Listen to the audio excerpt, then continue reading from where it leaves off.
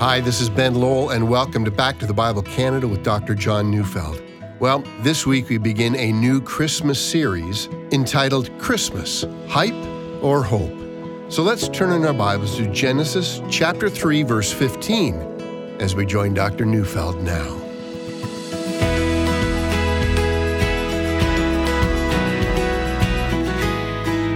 We've all heard of glass half full people versus glass half empty people.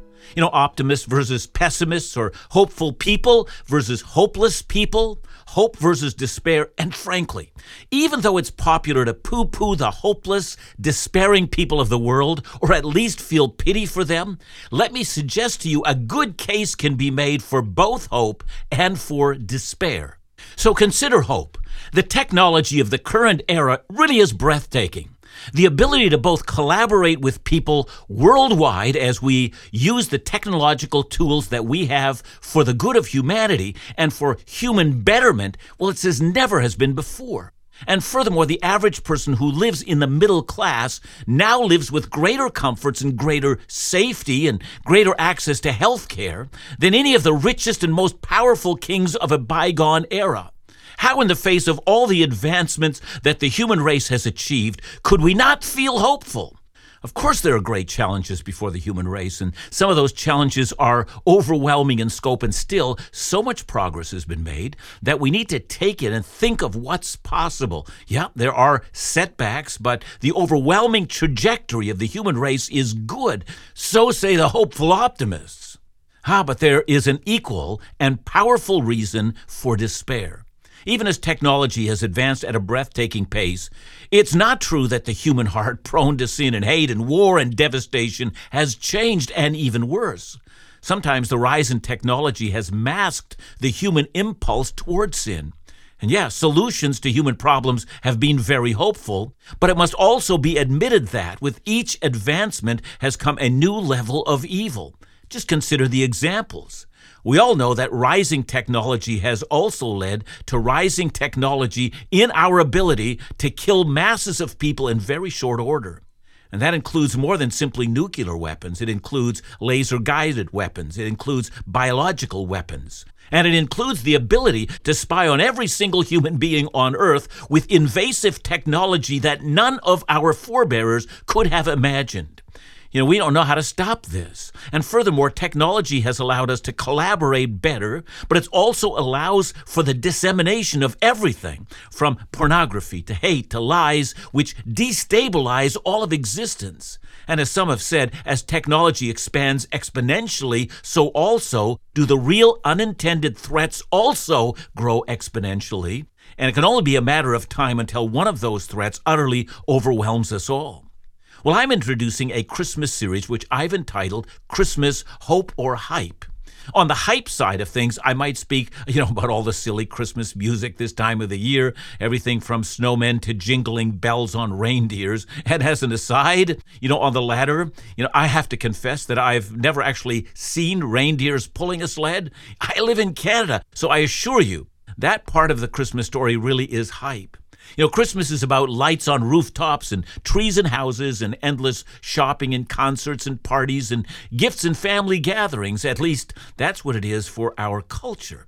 And as we are constantly being told, the merchants depend on Christmas in order to ensure their businesses will survive the year.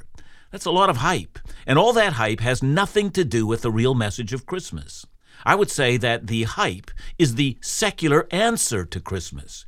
You don't have to celebrate the incarnation or the birth of the Savior in order to have a wonderful and Merry Christmas, at least not the secular version of it. It's all hype. It offers no hope whatever. Now, even though that has become the predominant theme in secular cultures, that's not what this series is dedicated to. This series is about the claim of hope that is made in the real Christmas story. See, the real Christmas story is that the long-awaited Messiah, the Savior of the world, was born. God became a man and dwelt among us. He healed the sick, he raised the dead, he gave sight to the blind, and he cast out demons, and he announced that the kingdom of God had broken into this dark and lost world.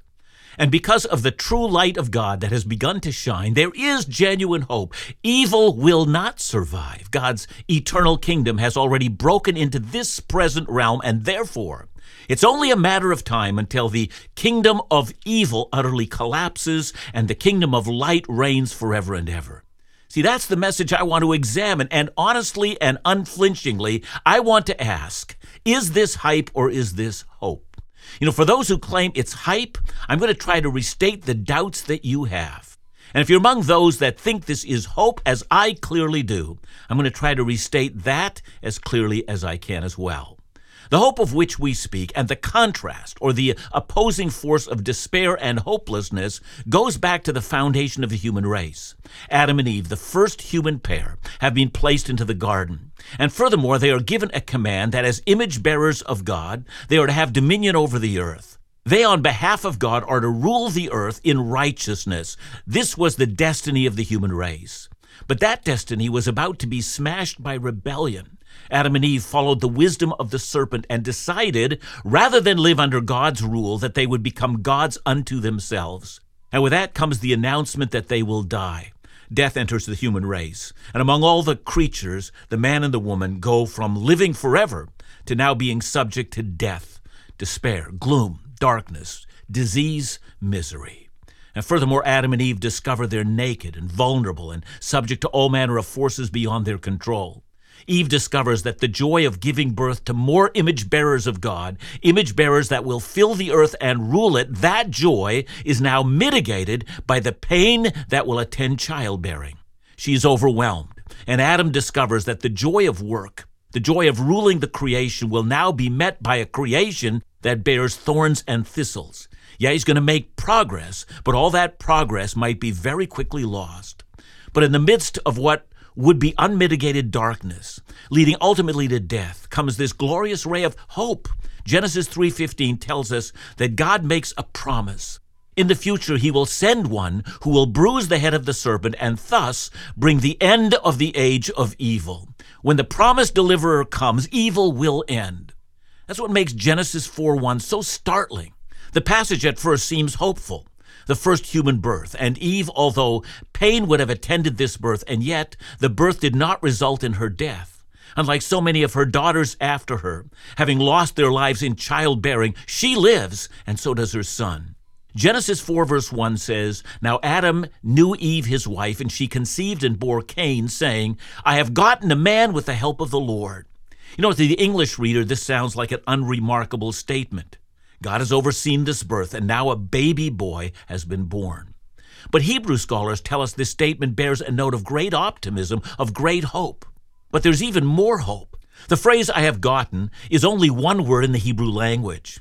When this verb is used in relation to God, it speaks of God's redeeming work. Redemption means deliverance from slavery. I've experienced redemption, she says, in this Son. And I mention this because it seems quite likely that given the promise of a great deliverer who will free the human race from the curse, that Eve most likely believed that this boy was more than life in a world of darkness. She believed he was the deliverer, the Messiah, the great king who would bruise the serpent's head and so end the invasion of sin and rebellion. The darkness which was then so profound would be rolled back by the birth of this boy whom she named Cain. Cain, the name, represents hope. How cruelly then her hopes were dashed. This child was not the expected redeemer, but this child was to become the first murderer in human history. Hope had been savagely crushed by cruel reality. And in a way, for those of us who are more prone to see the glass half empty, this is what hope feels like. It seems so hopeful, so sweet, so filled with promise, so infused with assurance that good and light and righteousness is going to win out. And surely the end of misery is before us. But are we to think this way? As Cain looks with envy upon his brother, he does that which no one had taught him to do. He devises a way to kill. Indeed, before the actual act of murder occurs, God himself encounters Cain. He's warned sin is crouching at the door. Its desire is for you. In the ancient world, demons often were thought of in that fashion. They would crouch behind a bush or even at the shadows of a doorway, waiting to pounce. A great and monstrous evil crouches, and it's inspired by the serpent himself, the very one who deceived your parents. It seeks to own you. And with those words ringing in his ears, Cain speaks to his brother. "Come join me in a field. I need your company. I don't wish to be alone." And then as they walk together, he kills him. And the Bible doesn't tell us how, but there must have been considerable blood. God will tell Cain that the blood of his brother is crying out from the ground. Cain may have taken a rock and crushed his brother's skull, but it was now done. Murder had invaded the human race. So where now is the hope? Where now is the longing for a day when sin and death ends, when rebellion against the Creator is now in the rear-view mirror, and when the serpent lies crushed on the road? No, it's not the serpent who's crushed. It's Cain's brother Abel. He's been crushed. And with his death, so also dies the idea that hope is at hand.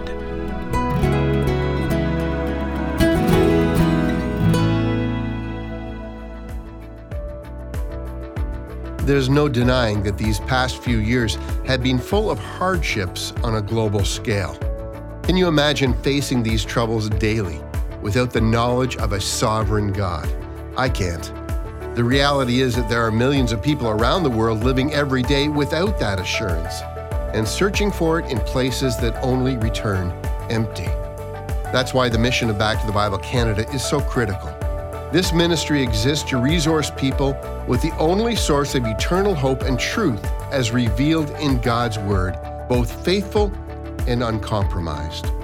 As we close out our calendar year, the ministries of Back to the Bible Canada have a goal to raise $517,000 by December 31st. Please join us as lives are changed through the consistent, faithful teaching and engagement of the Bible. Consider a gift today by calling us at 1-800-663-2425 or visit backtothebible.ca.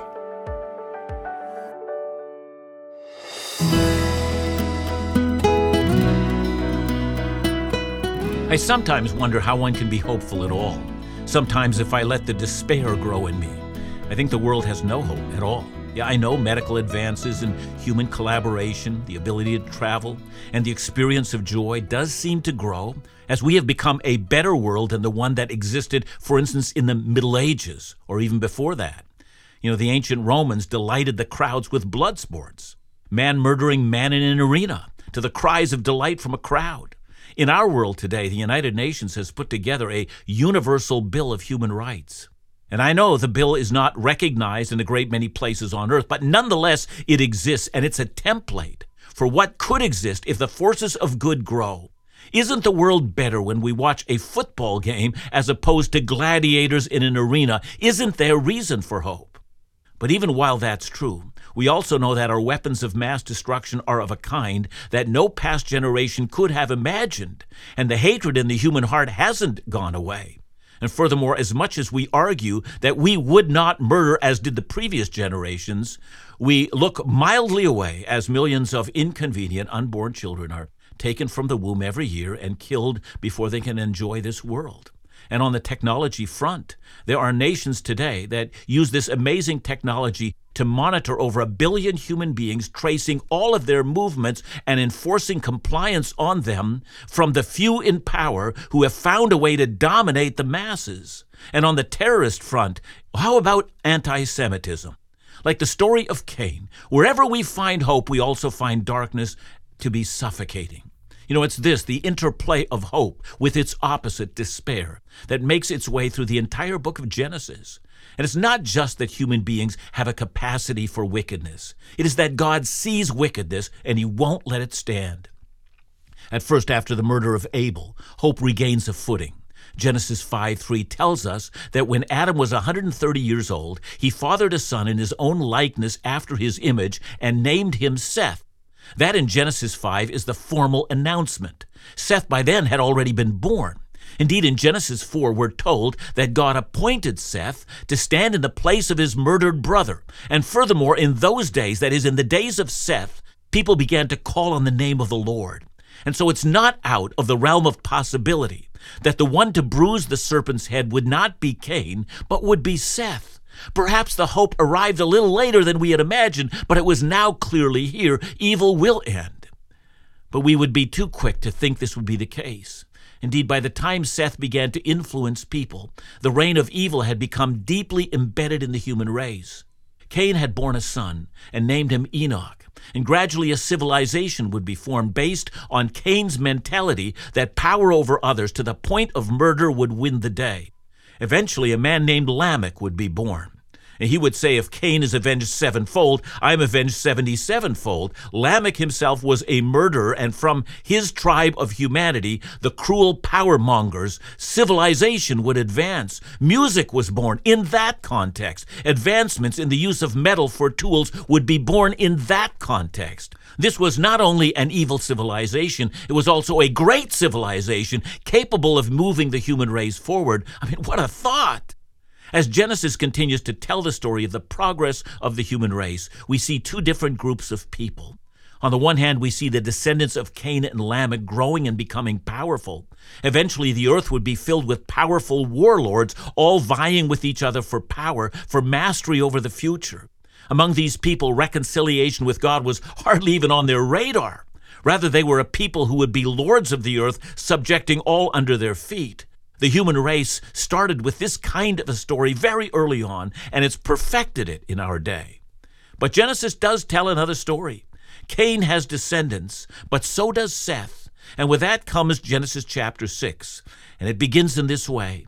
When man began to multiply on the face of the land, and daughters were born to them, the sons of God saw that the daughters of men were attractive, and they took as their wives any they chose. Now, I'm aware that this passage has been the subject of considerable debate. There are those who argue that there was a time in history when the demons had relations with women, creating a race of superhuman beings, beings like the Nephilim who simply overpowered all opposition. I, for my part, have never found that idea very convincing. I mean, for one, there's nothing in the Bible that even hints at that. And furthermore, Jesus in his teaching said that the angels, that they are spirits and they don't marry, nor are they given in marriage. They don't have sexual relations. And the demons, they're simply fallen angels. And so I see no reason to believe that demons can make babies with women. And of course, if it were actually true that they could, what would stop them from doing that today? No. This idea of half human, half demon, these beings, that sounds more like science fiction than the biblical text. So what's going on in Genesis 6?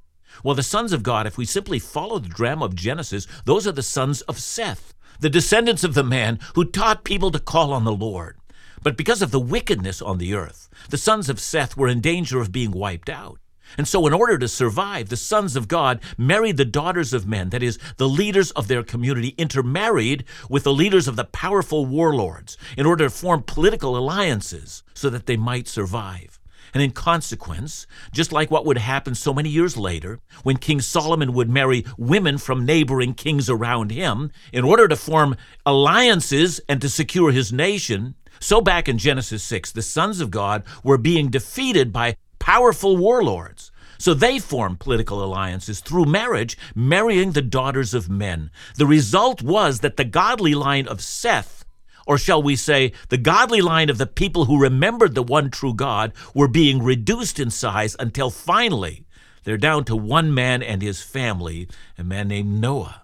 The light of the world, the hope of the earth, was now flickering like a candle in a wind.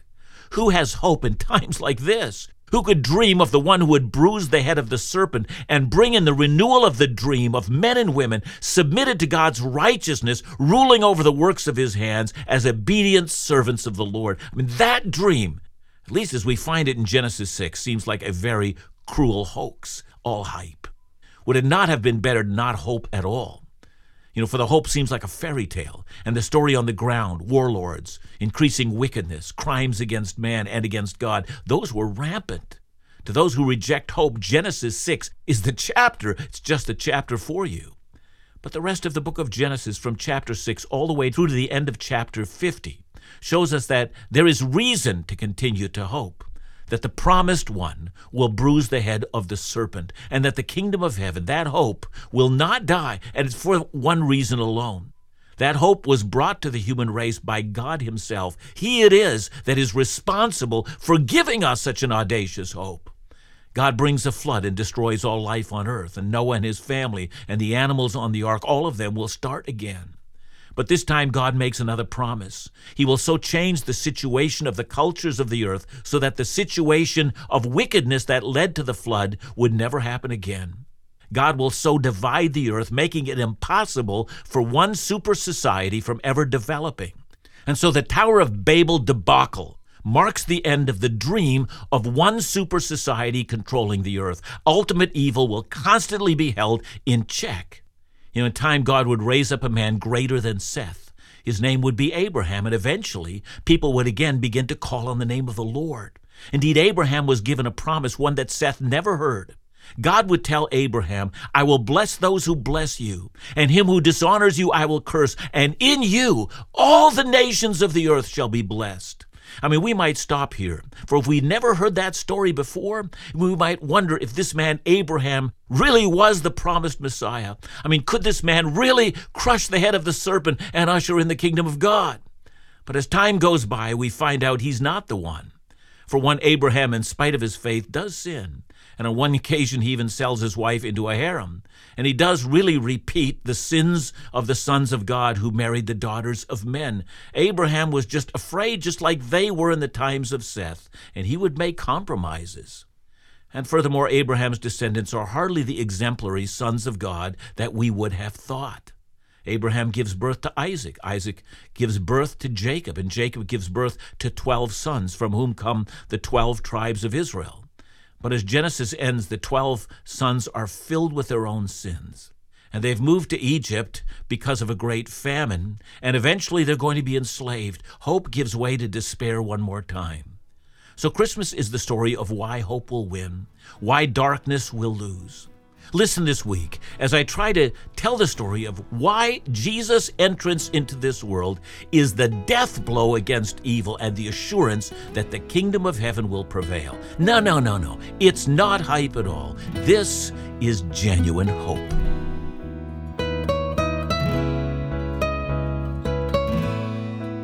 Thanks so much, John, for your message. Let me ask you on behalf of the skeptic. This hope you describe just seems like fantasy. How can I believe? Well, certainly it's fantasy if the only source for believing we have is that we look at the world as it presently exists and look for indications within it that things will change ultimately and bring about a reign of peace. That's, clearly not here within this world.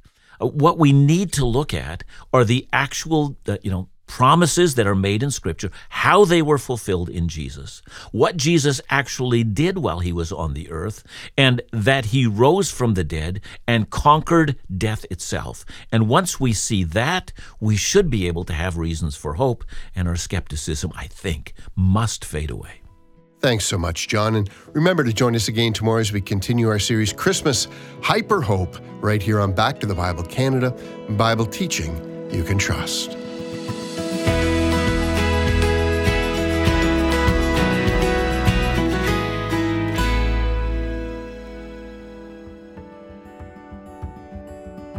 Back to the Bible Canada is just not a small team of people in an office, but a team of thousands across this nation who all share the common dream of seeing people confronted with the truth of the gospel.